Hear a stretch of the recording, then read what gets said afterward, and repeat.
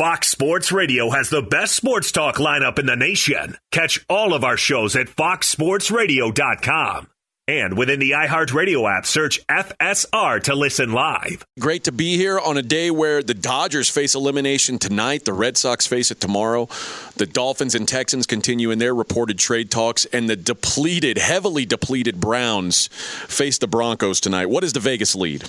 Let's start there with Thursday Night Football, but specifically, and one of my favorite times to do this show is when something befuddles me, confuses me, almost like I'm hypnotized. I go, what's going on? I don't know how in the heck the Browns are favored. So what I like to do when that's the case is do almost like, I don't know, did you ever watch Quincy? No. All right, so Quincy was a show that was in syndication when I was a kid. So I already played, but he was a medical examiner, right? And what Quincy would do is show up on the scene and figure out, hey, there was a murder here. No one else sees it, but because of his eyeball has a little bit of blood in it, it's a sign he was strangled, like that kind of thing. Though it was pretty famous once that Kramer on Seinfeld, he was dating a girl from uptown, from downtown. So, they're in Midtown, New York. So a girl like in the Village, and he was watching Quincy. He goes, can you believe she's watching Quincy and I'm watching Quincy? It's at the same time.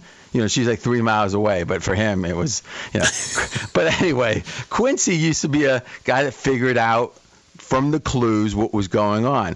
I want to be like Quincy today and figure out how in the heck are the Browns favored. Well, the Denver Broncos, 3-3 Denver Broncos, plus 1.5 at the 3-3 Cleveland Browns tonight on Thursday Night Football. Yeah, so if the underdog and the other team is plus 1.5, that means the Browns are favored by 1.5. How is that? Now, why am I so questioning that? Well, my first question is, Baker Mayfield's out. Now, how much is Baker Mayfield worth? And we talked about that at length yesterday, and we came to the conclusion, maybe 4 points or so. Fezzik's rankings are right here, and he's got the drop-off from Baker to Case Keenum is 3 points. Okay. And, again, the whole point of having ratings from a professional like Fezzik or anyone is to say, okay, I've got my opinion. How's that opinion compared to the market? And you could make the case that it's impossible to ever know exactly what percentage of a move is because of the main story. So let's say that a game goes from 6 to 1.5 or so. You could say, okay, well, the math says that's 4.5. That must be Baker Mayfield's effect. But now you're like, but in that interim time, there was this left tackle that was out or wide receiver that was out or whatever. So it's hard to know for sure. I think 3 is too few. I would say 4 feels right, but let's call it between 3 and 4. Okay, that's just Baker Mayfield. So if everything else was normal, whatever the line would have been, the line would be 3 to 4 points worse for the Browns because they lack their starting quarterback.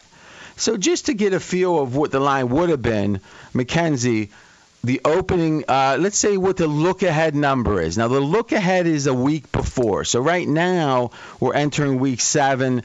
The look-ahead for week 8 is available. So really what's nice about the look-ahead is it tells us that if there's not any changes, this is what we expect. In fact, you can bet the line. This is a bettable line. Now, what changes between the weeks? Well, it's the games that happen that weekend. So if a team looks really good, a team looks really bad, the look ahead might be like adjust by 2 points or something. And then you're like, okay, the market now thinks because we saw a good-looking team, and you could just say, think about the best performances you've seen of the year. The Bills when they beat Kansas City. Like the look-ahead line would have moved in favor of the Bills because, hey, they look so good. So as of last week, what was the line in this game? Mackenzie. Okay. You know what you might want to check? Remember at the end of the podcast, I turned off his mic. He might still have it off, so maybe walk around and check that out. Do you have that look ahead in front of you there, AJ? The Browns were favored by 6 for the look ahead. Okay. So the Browns favored by 6. That's what I recalled. And now the line is 1.5. So at that point, we're saying, hey, a 4.5-point move. Now the question becomes, what else has happened? What else has happened since then?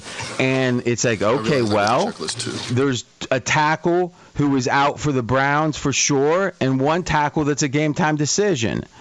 Is that the current status as you see it, AJ? That is the current status I've seen. All right. Now, how much do we want the tackles to be worth? I mean, I think certainly when there's 2 banged up, there's something about being compacted because I agree. There's a compounding effect. Yes. And the reason being, on the offensive line, when you have one weakness, what you can typically do is compensate for it. All right, put the tight end over there, put a running back over there to chip. Whatever it is, it's like they get help, right? But if both tackles are out, in theory, and we're not sure about both, but in theory, now how do you compensate? You got, it's like if you're plugging up a leak and you've got 2 hands, well, maybe you can plug 2 holes, but I don't. That third hole is going to be a problem. Okay, so one, and what the name of those tackles, AJ? You got that in front of you? Jack Conklin, Jedrick Wills. And which one is supposed to maybe play? The one that's maybe supposed to play is Jedrick Wills. Jack Conklin did DNP in practice all week. Okay, so let's call it. He's still listed as questionable, but DNP all week makes me think that he's not playing tonight. Well, he's listed as questionable, though. Okay, wow. Because usually questionable means like over 50% to play. So both tackles are questionable. Yes. All right. So now that's a big question mark. Now here's what you know for sure is when they announce the ineligibles for a game is if you're on that list, you can't play. Right. If you're not on that list, chances are you're playing because there's nothing that they're going to find out about you always think game time decision, but it's not really. They go on the field, test the ankle, and decide if they can play. They can test it just as easily 2 hours before the game. The fact that they have to know, a team has to know to define or name their ineligibles. They only got so many on the roster that can play, and they're not going to have someone that's not going to play on that list taking away the spot from someone else. So. Go ahead. The most updated release, and again, this is from the Cleveland Browns, so they may have reason to lie about this, especially given how many injuries they have. The only players that they list for sure out that aren't already on the IR, a la Kareem Hunt, are Baker Mayfield, A.J. Green, Nick Chubb. They list them as out. Everyone else is questionable. AJ Green got traded from Arizona? A.J. Green, the cornerback. Oh, okay. Another. That's fun. Okay, now here's the question: is at a certain point, and if I recall, this is usually about 45 minutes before kickoff, but they have the ineligibles released. Yes. So. One thing I would say right now is I don't think you can bet this game until you hear the ineligibles. Because if both tackles are out, for example, then it's no way in heck could the Browns be favored. And if both tackles are playing, now things are getting interesting. So let's agree that we're going to talk here from the whole questionable, probable, doubtful model, but we're going to know pretty much for sure about 45 minutes before the game. Okay, now, wide receiver. Landry's been out for weeks and weeks and weeks, but he's due back. Now, should we assume, AJ, that Landry's 100%? I think yes. I don't think they could have acted. So in a week, he's going to go from unable to play to 100%. Well, he was on IR. I don't know that he'll be 100%, but I think he'll be on par with everyone else on the field because nobody's 100% 6 weeks into the season. Okay. But remember, when they put people on IR, it's because they only put them on IR as long as they think they're going to be injured for, and usually they always get them off a week or two early. And this year there's a lot of flexibility when it comes to IR, right? There's right. like I think 3 different designations. And Jarvis Landry was eligible to come off the IR last week. They kept him on it, and then so he came doesn't off that this make week. my case? If he's eligible to come off the IR and doesn't come off it, it means he wasn't even viable to even consider playing. Maybe so. I know all my questions could be one way or the other. I'm asking you as an expert what you think is if someone could be taken off the IR and they're not taken off the IR, that means they don't think, hey, there's no chance this guy's going to play, so we might as well keep someone else able on the roster. Or they feel like that's not a position that they need someone at immediately, and so their best receiver they don't need. Oh, maybe. Then I guess you're right. Be sure to catch live editions of Straight Outta Vegas weekdays at 6 p.m. Eastern, 3 p.m. Pacific on Fox Sports Radio and the iHeartRadio app. Fox Sports Radio has the best sports talk lineup in the nation. Catch all of our shows at foxsportsradio.com. And within the iHeartRadio app, search FSR to listen live. So, RJ, let's take a look at the other side of this. On the Broncos side, why could there possibly be pushback? Why would this Broncos team not be favored given what we know about the Cleveland Browns injury situation? Yeah, so to recap the injuries, obviously Baker out. Their center, questionable. One of their tackles, questionable. One of their tackles likely out. Wide receiver Landry back for the first time, so recovering from injury. And that's an important point to remember. Injuries are not a binary. So what's a binary? A 0 or a 1 in computer language. So someone either shows up to work or they don't show up to work. That's a binary. Now, is that all there is? Do some people show up to work and maybe not deliver fully? Yeah. But are they there? Yeah. But some of that, maybe that's a choice. Maybe that's some type of personality defect. Who knows what it is? Or what it could be is someone's not feeling well. They ate something weird last night, whatever it is. So in general, in the NFL, if a guy plays, you could say, oh, yeah, the tackle played that game. Well, how well did he play? What potential was he to 100%? How close to that potential was he able to reach? I can think of Aaron Donald last year in their last playoff game. I think it was against Green Bay, if I remember. Everyone's like, oh, he's hurt, but he's just fine. And it's like he played, and he did not look like the dominating D tackle that he typically is. Kyler Murray. Say it again? Kyler Murray when he was unable to run last year. Great example, because there's an example with quarterbacks especially, and Kyler may be in that situation now where they get banged up, they're running quarterbacks, and it's not that they can't run necessarily, it's they're unwilling to run because they know they're hurt, and if they get hit again, maybe the injury gets worse, maybe they don't want to feel the pain, whatever it is, and I think it's something to look at with Arizona generally this week. It's not just a 0 or a 1, either don't play or play when it comes to NFL or any sport really players. Okay, so I look at Landry Jones and I'm thinking, that's a bad flashback there, but it's a situation where you can say, hey, he's back, is he 100%? We just don't know. Okay, and then OBJ. Now, he played last week. AJ says, hey, I know someone in the league. And characterize how that was conveyed to you about OBJ's prospects for tonight. It's highly unlikely OBJ will play. The injury is more serious than the Browns are letting on, and he would not be surprised if OBJ ended up on the IR. Wow, so to IR, which minimum is 3 weeks, right? You're right. Okay, so pretty good inside information there from AJ. And again, that's not a sure thing. It's not coming from a doctor, coming from someone connected to the league, but still very, very insightful. I've never seen, and obviously both running backs out. So as we said, there's only, I guess, 2 players now that either weren't on the injury report this week that are, and it's the 2 guards. Every other player on offense for the Browns is either coming back for the first time or is out or is questionable. And I mean, wow. Wow, I've never seen it like that.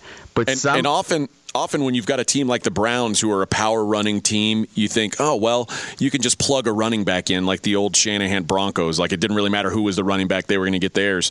This Dearness Johnson, in the combine, he ran a 4.86 40. This is not a slight drop-off from Nick Chubb and Kareem Hunt. This is a massive drop-off from those two guys. What round did he go in? I believe he's an undrafted free agent. Wow. So, in a weird way, if I said, imagine the worst team, does anyone think that there's any team in the league that their second team is better than the worst team's first team? So let's say right now, we can say Houston, right? We can debate who's the worst team, but let's say Houston is if Houston had a healthy first team on offense, how much better are they than the second team of the best team? And you could make the case the Browns are the deepest team in the league. Well, as far as talent goes, I think you can make that case. So you think that the Browns' second team is comparable in talent to the Houston Texans' first team if everyone's healthy? Only because this Texans team is historically void of talent right now. And but like, are they historically you know what? void If you of talk about talent? Tyrod Taylor, like a healthy Tyrod Taylor, no, I would take the Texans. Okay, well, yeah, that's what I'm saying. Is if the Texans were 100% healthy. Yeah, I'd forgotten that he'd been out of the mix for a while. I was just thinking with Davis Mills. So, yes, Tyrod Taylor, the Texans would be significantly better. Although, I don't know if Tyrod Taylor is way better than Case Keenum at this point. He did have two excellent games to start the season with 80-plus QBR. Was leading the league before he went out. With a pretty bad roster around him. Yeah, but I mean, name the wide receivers on the Texans. Yeah, Brandon Cooks. Well, that's what I'm saying. Brandon Cooks is in another universe compared to the third-string receiver for the Browns. Right. So the point that I'm making here is that I don't understand how any team, because like you're saying, it's like the old Denver Broncos that you could plug someone in at running back, they'd be fine. But why? Because the offensive line was so good.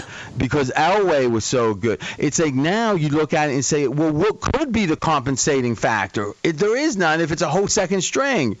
And I know it's not a whole second string. I know we got two guards. I know there's a chance, or Landry's supposed to play, but he hasn't played for a month, so who knows how good he's going to be. And it strikes me, how much better is a Landry to a if Landry is at 80%, and I'm not saying I know he is, but let's say he is. If Landry's at 80%, how much better is he than a bad first stringer on another team? Meaning, let's say, almost replacement level. I don't think there's much difference. That's the thing we forget. Oftentimes in the NFL, when there's not cluster injuries, that means that all that's happening is there's one player that's not a starter that's starting at one position.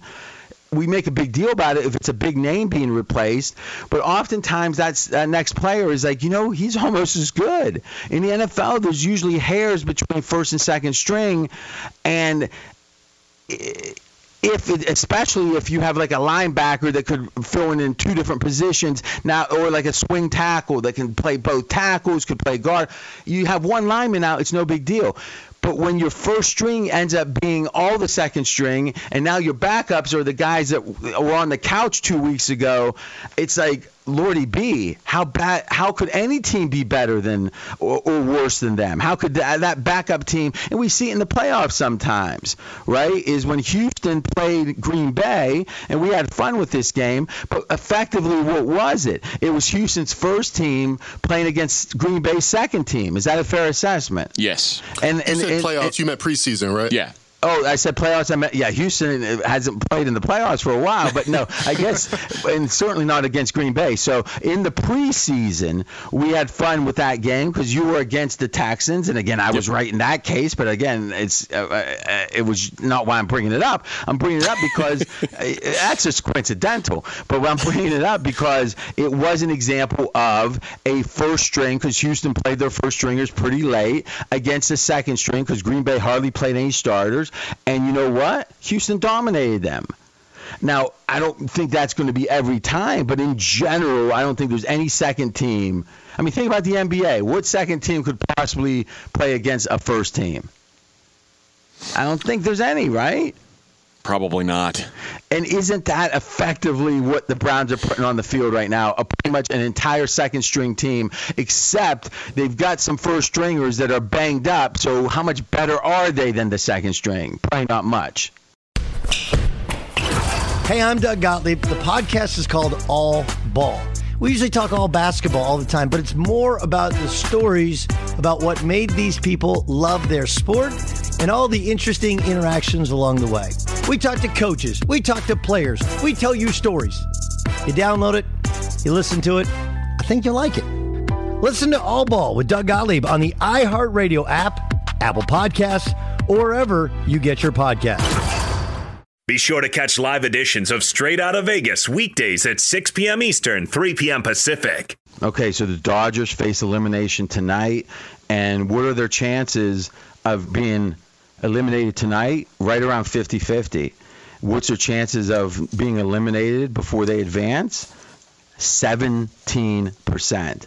So in a way, I'm rooting for them because they've had two or three, I guess, losing your out games, and this is going to be a fourth and fifth. And if somehow they're able to win here, it'll be like a team of destiny. And I know typically we don't think like that when it comes to a favorite, but right now the Dodgers are not the favorite. Stay tuned.